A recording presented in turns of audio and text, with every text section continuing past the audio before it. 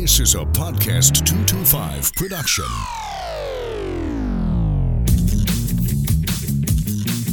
Welcome to the Clay Young Show. It is the 86th edition of the Clay Young Show here on podcast225.com, iTunes, and the Talk 107.3 mobile app. Hopefully you have hit the subscribe button and you get the show every week, in some cases twice, in other cases 3 times in a week, depending on what's happening in the news. There are no rules here. Wow, this week we're going to be talking with Matt Moscona, who is host of After Further Review, heard in both Baton Rouge and New Orleans. He talks about everything from LSU sports to pro sports to pro athletes and what's happening in our society. He's very good at what he does. I met Matt when he was just a wee lad in college, getting into the business. And I say that line to needle him a little bit because I know he'll hate it. But Matt truly is really good, as I said, at what he does. He's become, in my opinion, the best talk host in local radio. Not to say that there aren't some really good guys on the air and who are talented, because there are. But he's got that combination of passion, information, and enough sarcasm to keep you on your toes, as you will hear in our conversation. We're going to talk about last weekend's LSU football game. That was just a letdown. I mean, that was a bad weekend all the way around. The Tigers went to Green Bay. They lost. The Jags went over to Monroe. They lost. And the pro football season is kicking off, depending on when you're hearing this. The game between the Panthers and the Broncos could either be tonight or may have already happened. But week 1 of the NFL season is about to go on. Matt and I talk about everything from the LSU weekend to Colin Kaepernick and the 49ers. We have a back and forth about the best quarterback, some of that barbershop talk. And it's really good. I think you'll enjoy it. On a side note, I mentioned on Facebook, and I told you guys here on the show about the unbroken chain wristbands that we have here. We talked about it here locally on WAFB TV here in Baton Rouge. And you can go to keepitlinked.com to learn more about how you can be a part of this movement. I had a conversation with Sandra Sterling this morning, the aunt of Alton Sterling, who says she wanted to be on board with this thing, and we're glad to have her. If you're unfamiliar with the movement, it's basically this. With what's going on in Baton Rouge, from the shooting with Alton Sterling to the killing of those police officers to the floods that have happened over the last few weeks in the aftermath of that, for this community to be what it can be, it's going to take everybody pitching in and being a part of the solution.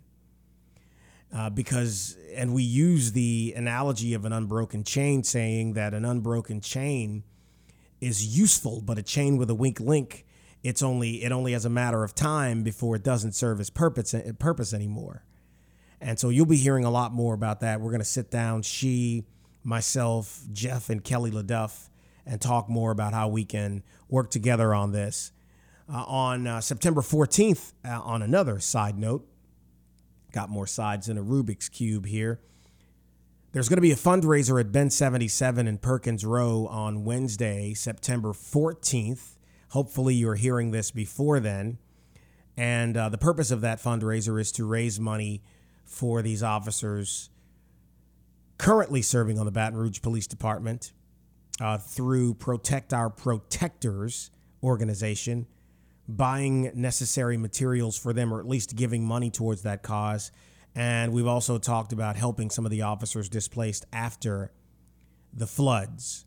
There are several other organizations helping citizens in Baton Rouge. Many churches are, and I want to hear from you. If you know of someone who'd like to get the word out by way of this podcast, give me a holler. You can shoot me an email, clay@podcast225.com, or call my office, 225-214-1550, and we want to get you on. I got an email from a candidate for city council who wants to come onto the show, and we're going to make that happen. I'm also going to have a conversation with Bodie White, and that'll be on the show. And we've got some other things with some of the political races that are coming in the future that you guys will hear right here on the Clay Young Show on podcast225.com. All right, quick break, and then we're back with Matt Moscona, radio talk show host and soon-to-be nationally syndicated talent. I just believe that, and you'll hear why next. Promote your business or organization on podcast225.com. Podcast225.com is quickly becoming a weekly tradition for Louisiana listeners. Every month, thousands hear the weekly Clay Young Show. Every week, Clay sits with some of the state's most fascinating and entertaining people. Posting your company's logo on the podcast225.com website or having a professionally produced commercial air on the Clay Young Show is a great way to access a loyal and informed audience. Get more information by calling 225-214-1550. That's 225-214-1550. Clay Young here with Brian Lowe with Brian Lowe Financial. Now, Brian, you've been doing this nearly 20 years, 17 years in this business. How'd you get into this? Well, it goes back to college. We had a financial planner from A.G. Edwards come out and visit with us, and she asked who in the room wants to be in the financial business, and I'm the only one that raised their hand because an old football buddy of mine said, Brian, 17 years now later, you are the only one in class that said you want to do that. So I stuck to my guns. I went to college, got in the financial industry at the bank, at Chase Bank, did that for 5 years, joined ING, got a senior partner who was 20 years wiser than me. We had 1,000 clients. He's still around here in town. I appreciate everything he did for me. Then I went independent 10 years ago, started teaching financial planning classes at the universities, and here we are today. I focus on income planning. Bottom line is all of this experience comes from the right start. If you want someone with credentials and experience, call Brian and his team at Brian Lowe Financial or look him up online at brianlowefinancial.com. Welcome back to the Clay Young Show. Back with Matt Moscona, host of After Further Review. It is a syndicated radio show, that's right, in Baton Rouge and in New Orleans. Matt, man, how are you this morning? How about that, Clay? You introducing me as a syndicated radio host. Who would have thunk, right? Well, you can scratch that off your bucket list. Well, I'm doing it right now, pen in hand. The thing is, it's funny because when we met, you were getting into radio, and you were finishing your undergrad at LSU, and you worked with Ed Buggs, friend of ours who passed away a few years ago, and there were a few stints where you worked on the show that I was doing, and all these years later, and I've said this to you off the air, so I'll just be honest with it. I think you're the best talk talent on the radio in this market now, and probably the same in New Orleans where you are. And I don't just say that because I've known you so long, but it's because I know how hard you work to put a show together. And that's an underrated aspect of being on the radio, actually doing hard work. Yeah, that's true, man. It is, and thank you, Clay, but it is one of the things that I've always taken a lot of pride in is, I guess my general rule is, so for every hour that I'm on, I'll prep 2 hours. Yep. So for a 3-hour show in a given day, I like to prep 6 hours for that show. And my hope is that it comes across. So when I'm talking to someone who says they're a fan or a listener of the show, and they say, I can just tell you're really prepared. They don't know it, but that's the biggest compliment they can pay me. Because Absolutely. For me, that's validation that the time I spend every day preparing what I hope many think is a well thought out, well planned show is actually paying off, and people actually notice. Well, I mean, that's the big thing, and the intensity of doing it right is important. I still go back to, I saw Matt at a charity event that he hosted, I guess it was either earlier this year or late last year, and we joked about this. When we were working together at WIBR, we were in a staff meeting, and we were talking about ratings. So you know where I'm going. Right. And so I still laugh about this. I lost my you-know-what in that meeting about it, and I'm screaming about, we got ones, and I'm, because for me, the taste of mediocrity is the most awful thing. I don't want to be mediocre at anything. You don't win at everything, but you sure as hell work as hard as you can at it. And all these years later, lo and behold, look who's the intense man on the radio now. Well, you know what? I I don't have ones, although I don't talk about ratings a lot. Well, no, but, you do a hell of a lot better than ones, but, this was at a time that we were the supreme underdog against a juggernaut here in town. And WIBR for me, Clay, I'm always interested because when typically people that listen to my radio show now will say, man, I've been listening to you when you got your start at 1210 with Condon. And people don't know, like I had been in radio 5-6 years already when I made the move into sports and was working at 1210 AM with Richard Condon and that gang over there, which was a lot of fun. Right. But whenever I talk to people who were aware of WIBR and the fact that that's actually where my career started, and I don't know. I feel it's weird, Clay. I feel like I have like a little kinship because I take a lot of pride in the work we did at IBR, and I mean that was a news talk station. I never thought when I was doing news then that I would ever get into sports. It just kind of happened that way. But man, like. We were all local all day, which hadn't been done. Right.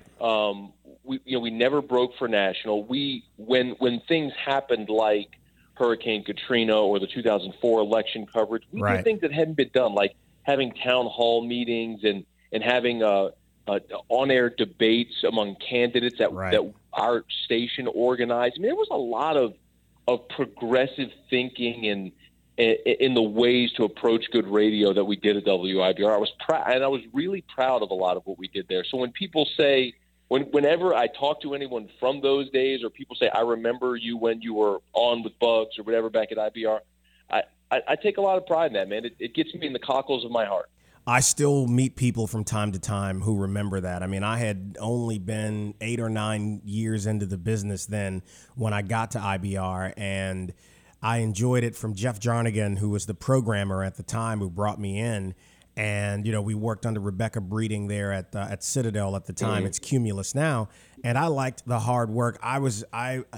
Going against J-Bo was an uphill climb, but it never scared me. Man, I've never been afraid of a hard challenge. It's like, if everything in life is easy, what's the point? And so we worked hard, and as you say, everything we did at that station, with everything we did at the station, much of it had never been done here before, being live and local all day long. And now, of course, people try to emulate it, but there still isn't a fully live and local station in town. I mean, J-Bo now doesn't have anyone who does a show live out of the studio, and Talk is mostly local. But they've got Dave Ramsey and of course Jim Inkster, who's a statewide show. So I mean, don't you find that talk radio, whether it's sports talk or news talk, is the last most pure form of radio now because it isn't tinkered with as much from consultants? I guess so. I mean, but again, also my view of it, Clay, is a bit different considering that I work for Guarantee Group, which is a local company. That's and that right. in and of itself is a rarity. That's right. Because radio mostly is very corporate, where you have companies like iHeart or, as you mentioned, Cumulus or Entercom or whatever they are, and they go into markets and they buy up gobs of stations, and then it's basically directives from a big office on high trying to do a cookie cutter mold with stations around their country, no matter the market. And the benefit for me working at Guarantee is if I have a question, if I have an issue, if I have an idea, I literally walk out of my door and my boss and we share a wall. So like I can go talk to Gordy Rush or Flynn Foster and have a decision instantly.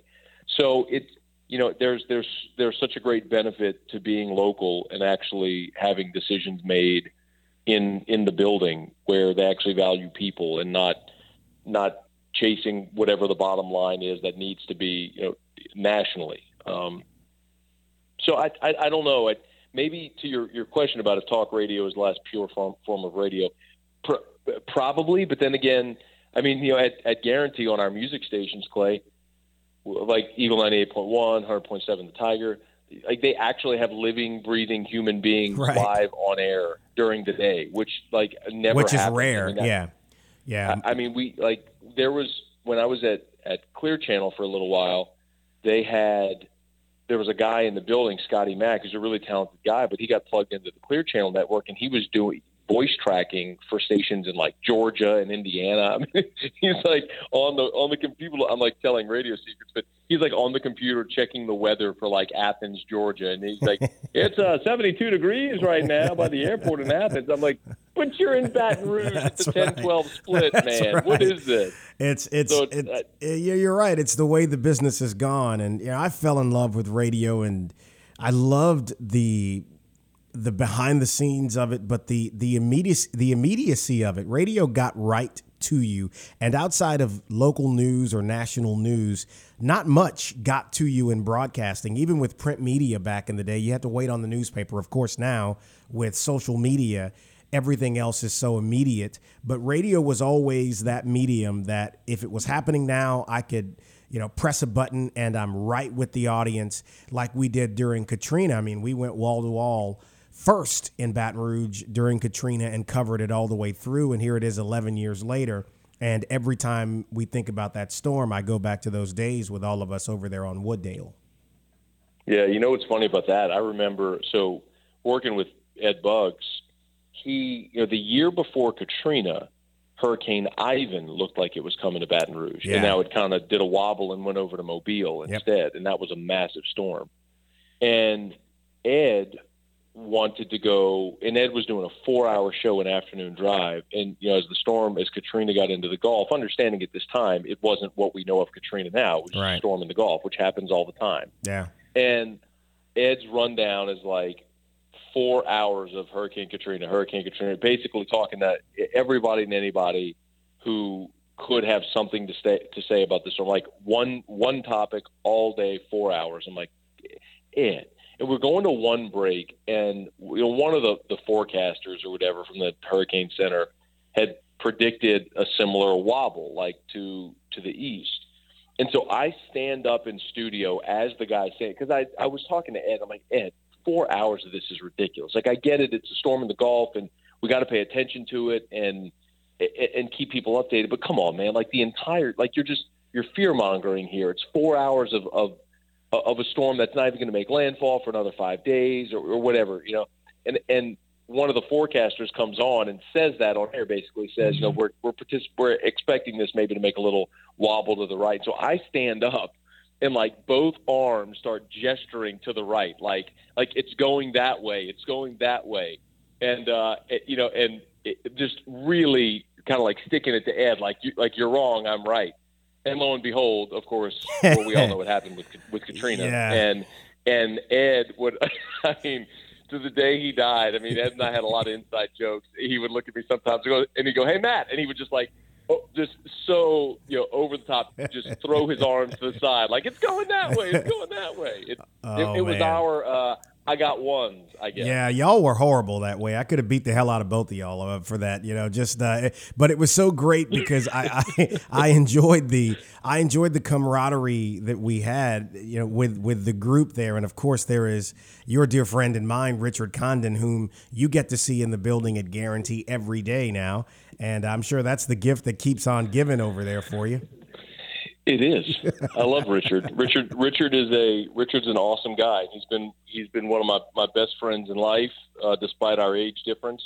And Richard is, I'll say all the time, people that know him know this. Everything Richard says on air, he believes.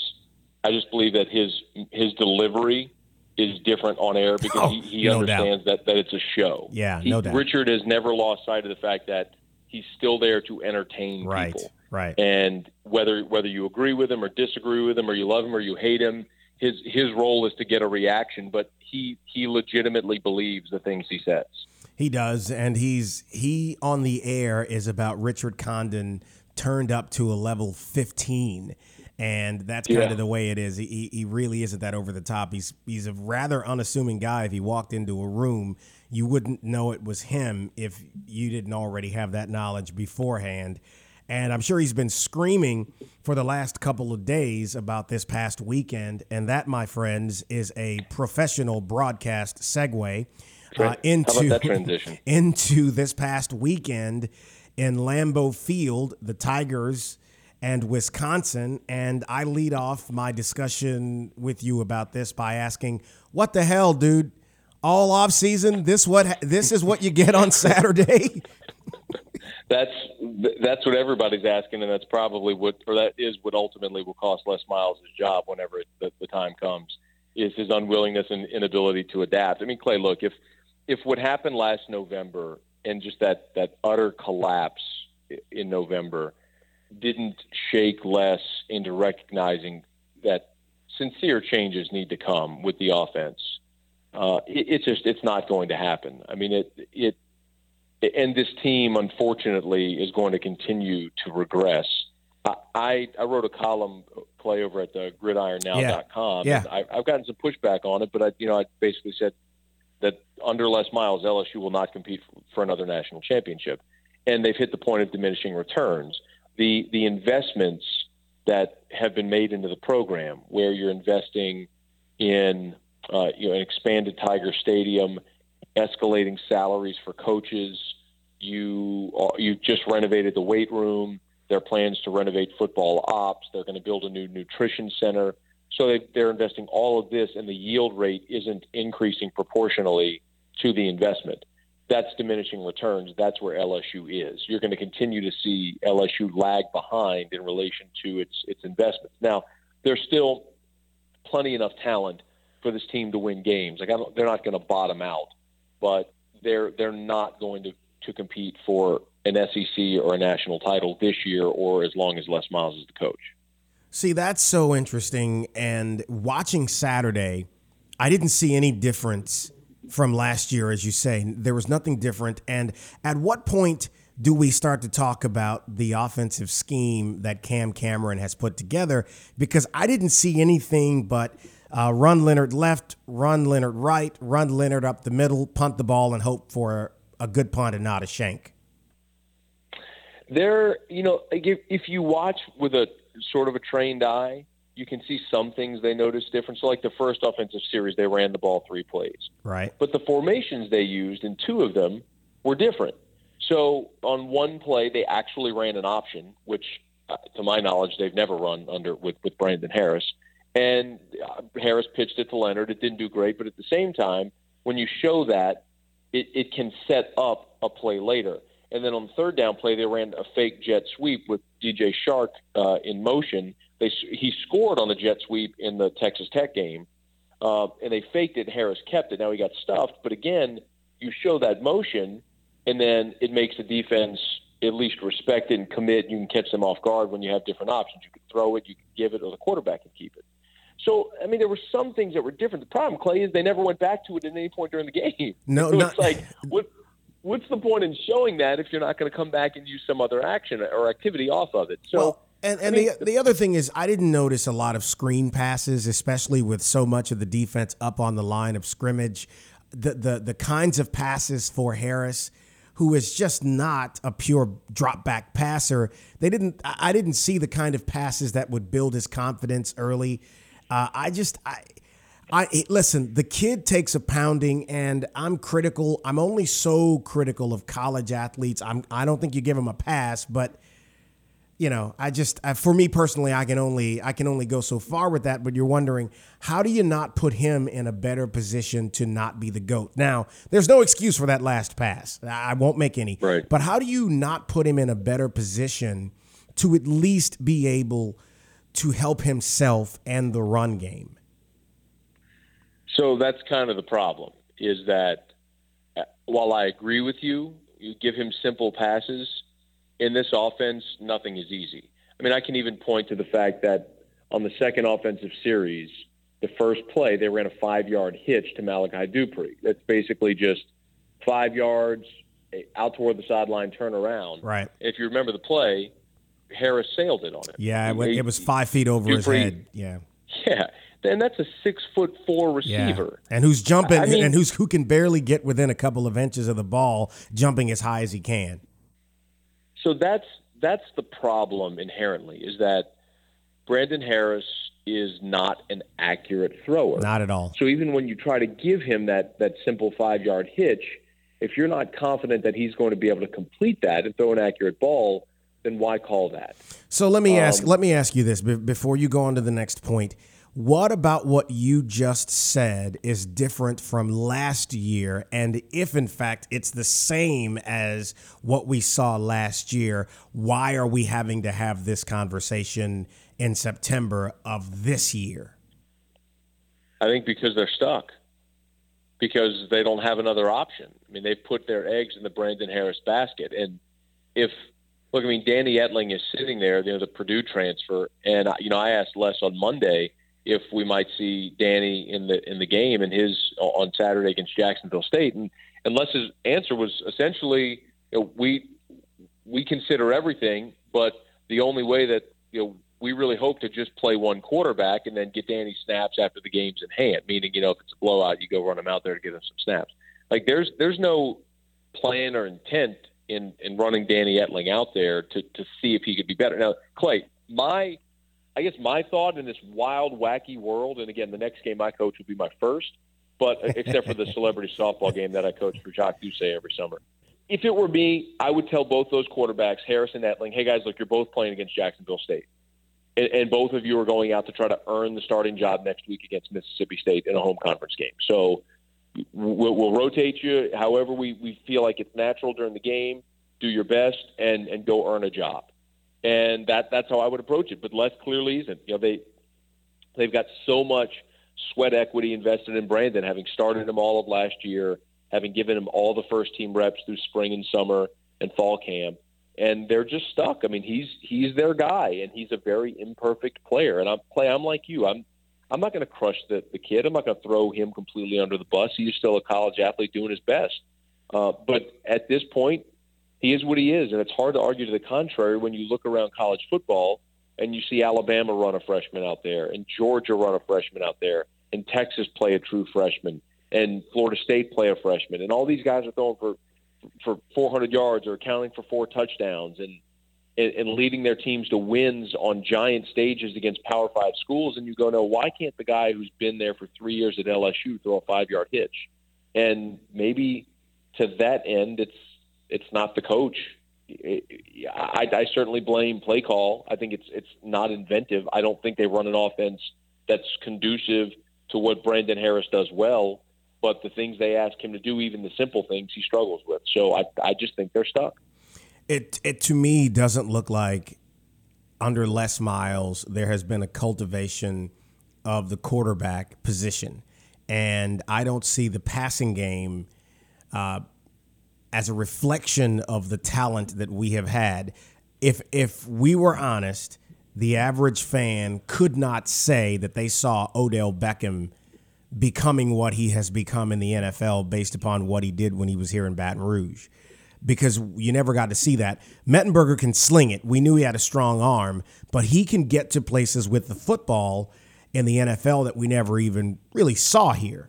And I think that's a big thing. Now, you look at the evolution of what Nick Saban has even done, because Saban ran a similar offense to what Miles is running now, run, dink, dunk here and there. But even he evolved. Even Nick Saban, Matthew, evolved. So I'm trying to figure at what point does that happen, and is Les going to be so recalcitrant to change that the only option is another option?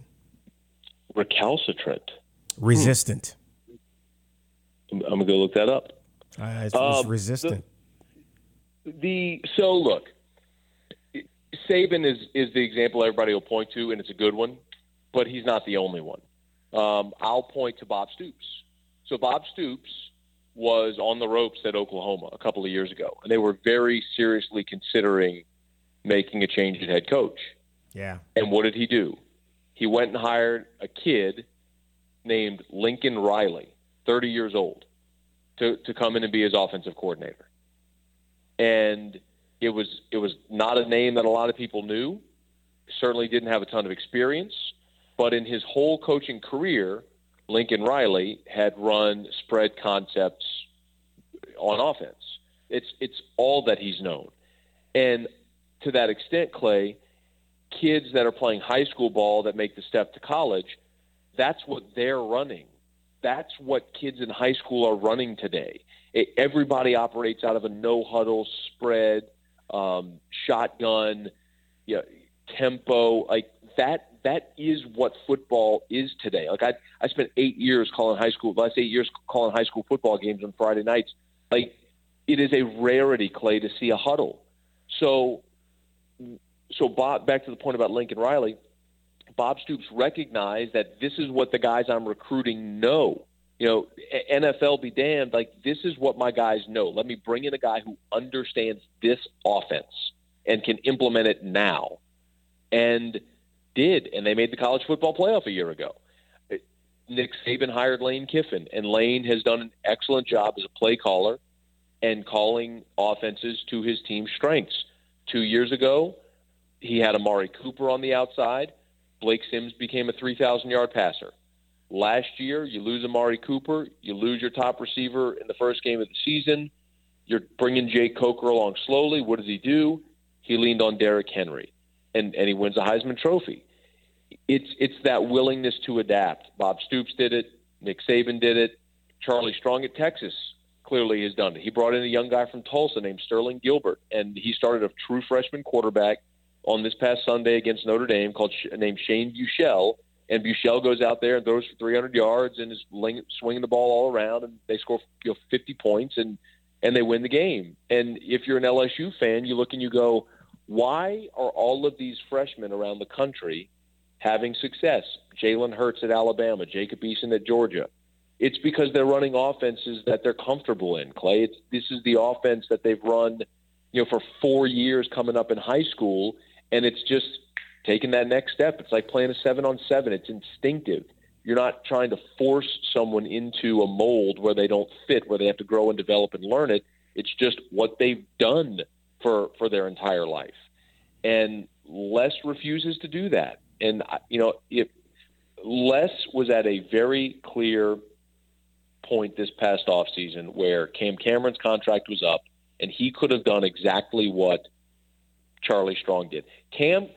Les Miles could have said, Cam, all the best, go back to the NFL and do what you do. And he could have gone over to the University of Houston and gotten Major Applewhite, who's a Baton Rouge native, and said, Major, come run our offense, and paid him $1 million a year, and Major would have done it. Come to Baton Rouge, take Brandon Harris, make our offense modern, and would have. Why didn't he? Because he's stubborn, and that's the point, Clay. And we'll go back to the beginning, and that's going to be his undoing, because Les believes this is the way that he's going to have success, and he's just wrong. And 5 years ago, he was right, Clay, because they had a great season in 2011 doing this, running power, throwing the ball off of play action. The game has just changed now, and LSU's not great at running power, and they don't have an accurate quarterback that can throw off of play action. So when you don't have those two things, it's hard to run power and throw the ball off of play action. But you can't run power and you don't have an accurate quarterback. So, look, Clay, everybody has ideas. Everybody says, why don't they try this? Why don't they try that? Because Les isn't going to try this or try that. He's proven that, and his stubbornness is going to be his undoing, unfortunately, because I like Les, and he's done some fantastic things here. I do too. But he set an expectation for himself and for this program that he can no longer meet doing what he's doing, and he showed very clearly he's not going to change. Recalcitrant. Work the word on your radio show. It fits. That's done. I will do that today for sure. Work the word. And then I'll go, Calico! And people go, oh, who's the guy, Calico guy? That's what they'll do. Why you got to go mess it up, man? I teach you a word, and then you come right back and mess it up. There you go. Let's talk. I didn't mess it up. I said recalcitrant. I said it right. Okay. All right. So I can probably spell it, too. Recalcitrant, recalcitrant. Did you just look it up? No, I didn't. I'm talking to you. Okay. I'm just a very good speller. Yeah, okay. So let's talk I about. I am a very good speller. Okay. Like I could be in the spelling bee and win it. I'm a very good speller. You should be. I don't know why. Right. I'm not good at math, but I'm a good speller. Can I move on? So let's talk about the other side of the coin, because I've always known you to be pretty reasonable about this football stuff. And as you know, the definition of a football fan is to be unreasonable at all points. And how much of our disappointment is based upon unrealistic expectation? And let me define that for people who may be wondering what I mean. Okay. Unrealistic expectation being that you'll win the national championship every year. Not be competitive, not compete for playoff or the SEC division or the SEC title, but a championship or bust mentality in Baton Rouge. Well, I don't think that – I think that should always be your expectation. Because when you lower your expectation, then you start to accept mediocrity. Right. And that's where LSU was as a program for many, many years. Right. I think most people understand you're not going to win the national championship every year. A lot of things have to fall in place for that to happen. And in 120 years of football, LSU's won 3 of them. So I think people understand it's not going to happen every year. But what you have to be is competitive enough to think that it can happen every year. And LSU was at that point. They're not anymore.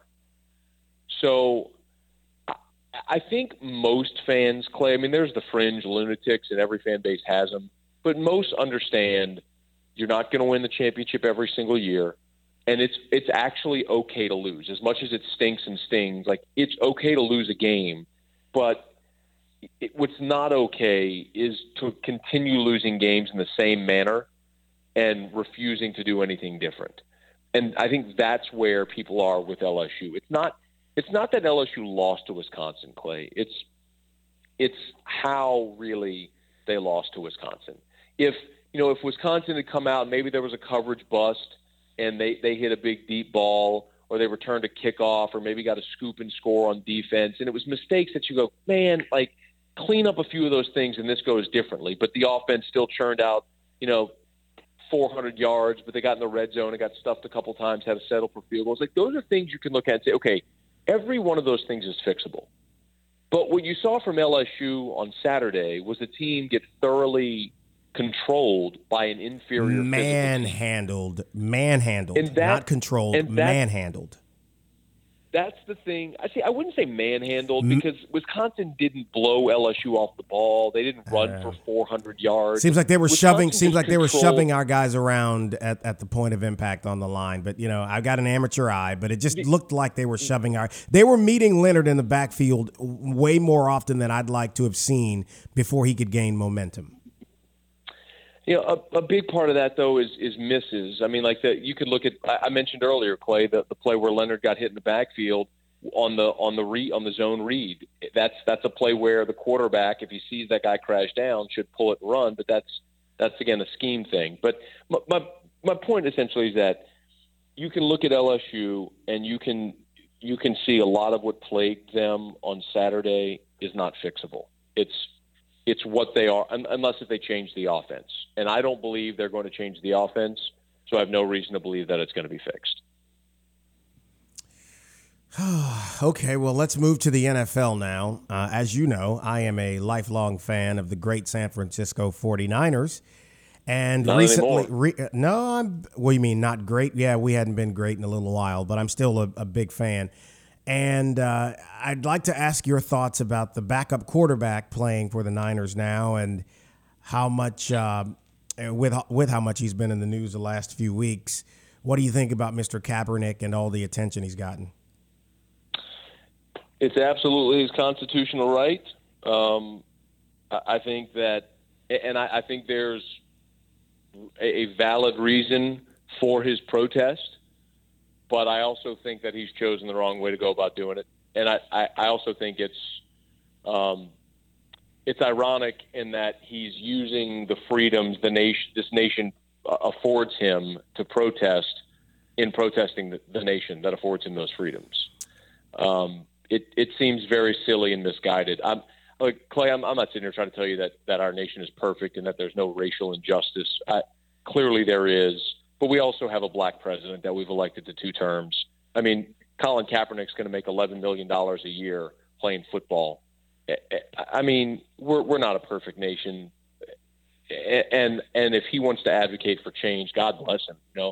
But find a better way to do it that can get your message across. That's not going to be so divisive, and more so, that's not going to confuse the issue, because people aren't talking so much about Kaepernick's point, which is about racial injustice or the way that minorities are treated in America, and people are talking about him disrespecting the flag and disrespecting the anthem. So he's muddied the water and confused the message and completely detracted from the point that he was trying to get across anyway. So I respect his right to do it. I think he's got a valid point. I also think that very few people are getting his message because he's chosen a bad way to go about communicating it. That's pretty well said, Matt. That's pretty well said. Thanks, Clay. You're such a sarcastic SOB. And folks, he's always been that way. But yeah, I agree with you and the way that you said it, because it's the truth. The morning I learned about this, the Sickle Cell Anemia Foundation had this event downtown. And they've had it every August for the last few years. And Ryan Clark is like the ambassador for it because he has the sickle cell trait. And so I'm there. I've been one of the people helping them for the last 4 or 5 years. And before everything gets kicked off, a young lady sang the national anthem. And she sang it a cappella, and it's downtown. There's not a whole lot of motion there. And so the sound of her singing that song resonated through downtown. It was like something out of a movie. And it was absolutely quiet. You couldn't hear anything but her. And when she was finished, the applause from the crowd and everybody, and I'm thinking, this is just awesome. So I leave maybe 15 minutes after that. And the Niners had played the night before, and I didn't watch the game. I DVR'd it to watch Saturday morning. And I avoided Bleacher Report and all of the updates because I didn't want to learn anything about the game. But one alert gets through about Kaepernick's protest. And having done this a long time, man, I saw that and I went, uh-oh. And I think you're right. The message was muddled by the way he went about it. And if he had started with the speech or the press event he gave earlier or late last week after he was called onto the carpet about those awful socks, he might have had a lot more credibility. So, I don't know, man. It's been a distraction. I don't even know if he'll be on the team by the time we get to the 5th week of the season. We've got all kinds of worries as a Niner fan. And you guys as a Saints fan, are y'all going to give Drew Brees $100 million? You know he's like 70 years old, right? And he's still playing like one of the best quarterbacks in the NFL. No doubt about that. No doubt about that. Here's what I know. Yeah. As long as Drew Brees is on the roster, you have a chance. That's true. Without Drew Brees on the roster, the Saints have no chance. Like you're the Colts when Peyton got injured. Yeah. And you had a lot of issues if you're the Saints. Drew Brees ain't one of them. And in this NFL, you ain't winning without a quarterback, so pay him. Well, I'll tell you this. I can't think of any player in the history of that franchise who has meant more to that team and that city than that guy. I respect Drew Brees. And as you know, I don't really root against him, but I'm not a Saints fan. But I respect Drew Brees as a man. I mean, he has been, what has he been there, 11 years? Since 06, so season 11. Yeah, so, I mean, he's been unbelievable. And even Sean Payton, who I didn't like early on, but that guy, he'll slit your throat, figuratively speaking. He puts his foot on you, and you got to love that. But who's coaching the defense over there now? Well, they brought in a guy who had been on staff under Peyton before as a defensive backs coach, Dennis Allen, who became the head coach in Oakland for a minute. Yeah. And, I mean, every coach in Oakland is destined to fail, which he did. Pretty much. So they brought him back last year as a defensive assistant under Rob Ryan, and then when they fired Rob Ryan midseason, Allen replaced him on a part-time basis, and now is the full-time DC. So the word around the defense, man, is just simplify. Don't do so many exotic blitzes and all the exotic coverages that Rob Ryan was trying to do. That never simplify worked. And be athletic. Well, the first year he was in New Orleans, it did, and they made the playoffs in 2013, and the defense was pretty good.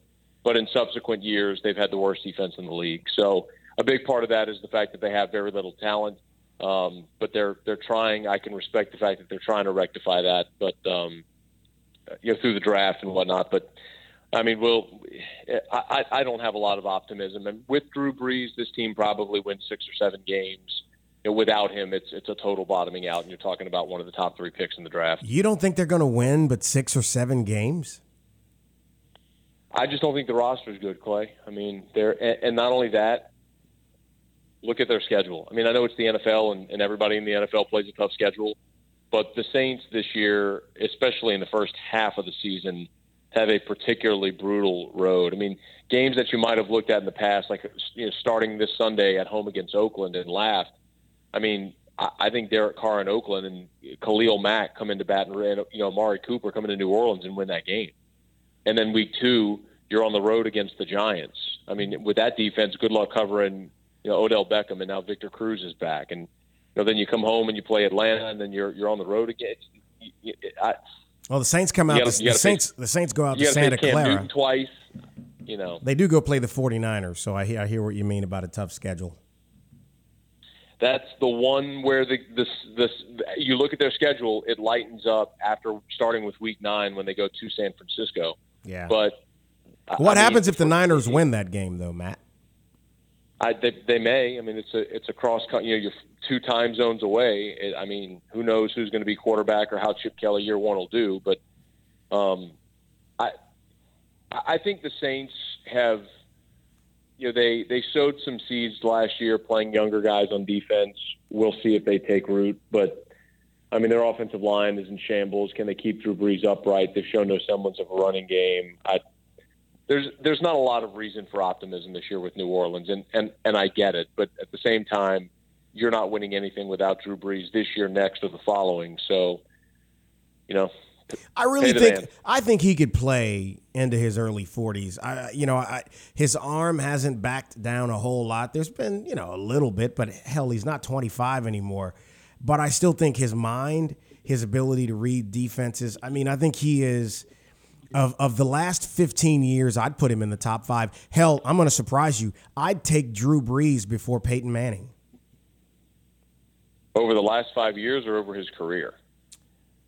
Well, you would have to do that. You do host a sports talk show every day. I don't know. Maybe over the last 5 years, probably not over the entire period. Although I, in the playoffs, was always worried that Peyton Manning was one bad decision away from losing a game, and I never really have thought that about Drew a whole lot. So Peyton part of his resume will always be that he gagged in the playoffs. Yep. But the other part of that is every year but his rookie year, he was in the playoffs. Well, he's LeBron James, Matt. Well, I think LeBron has now superseded all of the criticisms. Listen, I agree. I'm not a LeBron hater. I never understood it. The kid doesn't get into trouble. The worst decision people or the worst thing people could say about him is the decision, a press conference he had on television announcing he's leaving Cleveland to go to Miami. I'm thinking, this is what we're going to hang the kid on? That? Something that was Jim Gray's idea in the first place, who I really don't like, by the way. I'm not a LeBron hater, and I've never really understood all of the vitriol that this kid engenders. I don't know. Why is that, by the way? I'm not a LeBron hater either, but he came in with a lot of expectation. But at the same time, I do understand the criticisms before about how he couldn't get it done in the playoffs, but that's gone now. I mean, winning 2 in Miami, then going to Cleveland and winning 1 with that roster. No, I mean, the arguments against LeBron are dead. But nobody's ever going to be Michael Jordan. Quit with the next Michael Jordan. I heard somebody say this. The public didn't choose the first one, so how do you know who's going to be the second one? Just knock it off, please. Well, look, I don't know, Clay. I mean, there's a lot of people who will stay true to, I'm sure you think Joe Montana is the greatest quarterback ever. Well, who doesn't? Who doesn't? Who doesn't? Me, I think it's Tom Brady. Are you? Well, you know what? He's close. He's close. I could see that argument. Yeah. Joe Montana, while he never lost a Super Bowl and Jordan never lost the finals, I get that. But Brady, their 2 Super Bowl losses basically are because Eli Manning completed miracle circus catches after Brady had led what would have been game-winning touchdown drives in the fourth quarter in the Super Bowl. So he very really should have 6 titles, including the only undefeated season at 18-0. But even still, aside from Randy Moss, name me a receiver that Brady's thrown to. I mean, with the 49ers, you had Jerry Rice and John Taylor, and you had a great tight end, and you had Roger Craig, and you had Hall of Famers on defense and Ronnie Lott. Okay. I mean, well, all the ifs. I'm not diminishing Joe Montana, but I'm saying clearly Joe Montana is one of the greatest of all time, and probably deserved to be called the greatest until now. It's Tom Brady now. So first of all, if a cat barked, it would just be a weird dog. So we could put a lot of ifs on things. Number one. Number two. I mean, you can't diminish the fact that Montana got it done. Shouldn't be a diminishing fact when you compare him to Tom Brady. Listen, Brady is probably going to ultimately the best to have ever done it. He's the first guy to come along. People say that, and I go, how can you really argue? He's probably going to win 5, maybe even 6. You never know. So I get that. But Montana did have great talent. But how many other quarterbacks had great talent and didn't get it done? I'll wait. That list is pretty good. Yeah.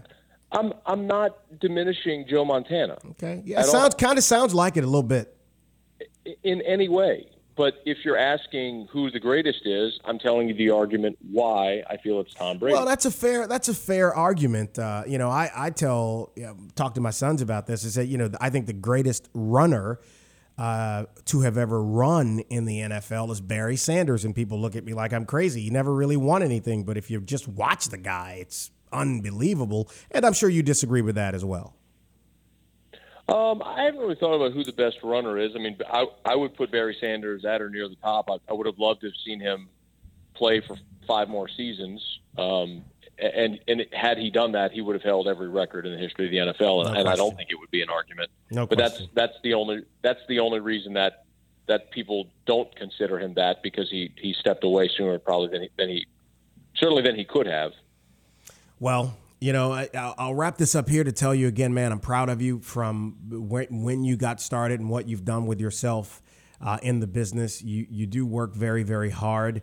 You got to be hard as hell to sit across a glass from. I can't imagine what your board op puts up with every day. Dear God, he must be strapped every day coming into the studio saying this is the day that I'm going to whack this cockroach. But I'm easy to work with, Clay. I have one rule that I tell everybody who's ever produced my show when they walk in the first day. I have one rule. What's that? My rule is don't F up my show. That's it.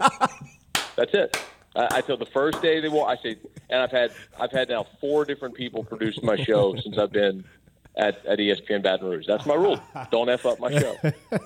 And as long as they adhere to that, we're good. Hey man, that's the rule to follow, because when you're on the air, you care about that stuff. But keep it up. Tell people how they can find you on social media. Yeah, Twitter at Matt Moscona. Facebook page is at Matt Moscona AFR. Lots of vowels in the last name, but it's Moscona. And he can spell recalcitrant. Now I can, or I can spell it, but now I know. I could always spell it. Now I know what it means. There you go. Use it in the show. And listen, again, you represent Baton Rouge very, very well, man. I just think there's going to come a time really soon that the answer to the trivia question, where did Matt Moscona start his national career, is going to be Baton Rouge, because I do think you're headed in that direction. So keep it up, brother. Thanks, Clay. Appreciate you, man. All right. Matt Moscona after further review. Podcasts have become a great way to get radio on demand. If you've wanted your own podcast, the time to call us is now. This year, Podcast 225 will be launching new shows, and yours can be one of them. You won't have to build your own website, and you'll be able to use professional broadcast equipment that will make your show sound amazing. If you'd like to know more, call 225-214-1550. That's 225-214-1550. Be a part of the on-demand audio movement today. Clay Young here with John Conroy, the founder and owner of Pest Stop Do-It-Yourself Pest Control. Thankfully, the flooding has stopped. So what can we expect now? Well, it's very interesting. The feedback we're getting from our customers is that the floodwaters are beginning to rise. They look like a scene from Harry Potter. Oh, goodness. As all of the spiders and the roaches were trying to outrun these waters. So these structures are being overrun by spiders and roaches. So what does that mean? Well, that means you need to suspend. Ah. It's a great product. It's totally odorless. Yep. It's very friendly to use with around kids and pets. You just keep them off the treated surface till it dries. Hell, even I could use it. Boy, that is saying something. That's right. So it's just a great multi-purpose product. So if you're close to the Big Easy and you want to get Suspend, how can I get it? Well, in Metairie, we're at 3512 Severn Avenue next to the Pepper Mill. On the North Shore, we're at 1417 North Highway 190 in the same shopping center as Sherwin-Williams and Villeries Florist. On the West Bank, we're on the Palco just past the Harvey Bridge. And in Baton Rouge, we're at 806 O'Neill Lane. This is the Clay Young Show on podcast225.com. Pretty good guy, old Matt Moscona is, huh? He is. And you can catch him as he gave you his social media handles there. You can communicate with him on Facebook or Twitter. And, of course, you can listen to his show every weekday in the afternoons here in Baton Rouge and in New Orleans. By the way, you can follow me on Twitter at ClayYoungBR or on Facebook /Clay Young, the only Clay Young that matters there. And, of course, you can email me here at podcast225.com. It's a complicated email. It might take you a while to get, but I'll give it to you anyway. Here it is, Clay at podcast225.com. Tough to remember, I know, but I have faith in you. All right, guys, next week we're going to try to have a sit-down with Jeff LaDuff, Kelly LaDuff, and Sandra Sterling all in the same room. I'm trying at that. Not guaranteed yet. I'll know when we get to the end of this week. You guys try to keep positive and productive through the end of your work day or wherever you are. And as always, we appreciate you listening to our show here at podcast225.com. Thanks for listening. Join us next week for another edition of The Clay Young Show.